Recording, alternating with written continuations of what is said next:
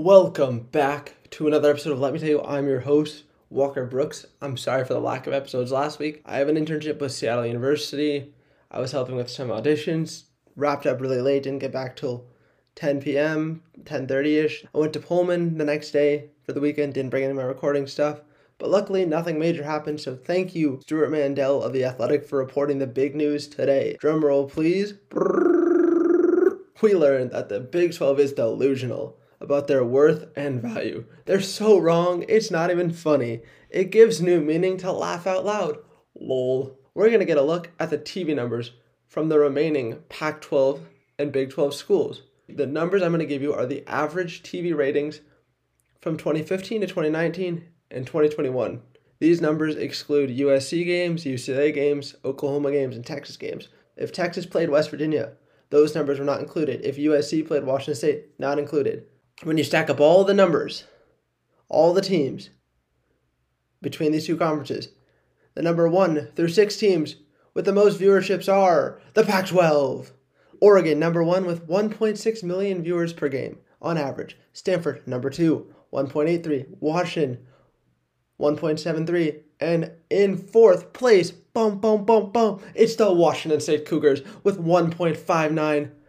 And in 7th place, bringing up the rear, Oklahoma State, which averaged 1.28 million views. That is a top-ranked Big 12 team. That's really awkward because they thought they were so much better than us.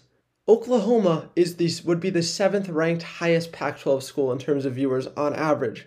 See, coaches, players, fans say, Pac-12 After Dark sucks. You get no real media viewer. You have no Heisman voters. You have no AP voters staying up to watch the games. Well, guess what? That still draws. That is where the Pac-12 is succeeding. ESPN wants those windows, as I've talked about. Pac-12 After Dark is helping the Pac-12.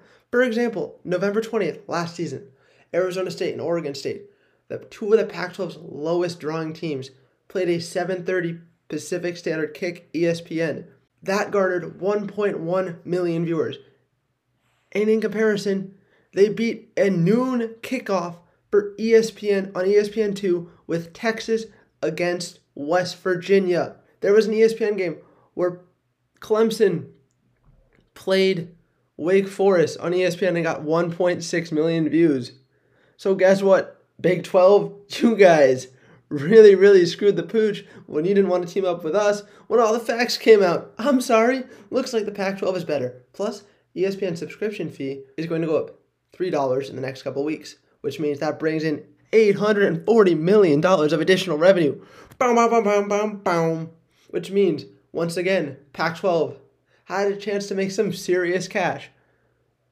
And in doing so, maybe the $30 million a year that a school can get from being in the Pac-12 is enough to entice someone like Houston, like BYU, to leave and come to greener pastures. Because as of right now, Pac-12, Power 3 conference.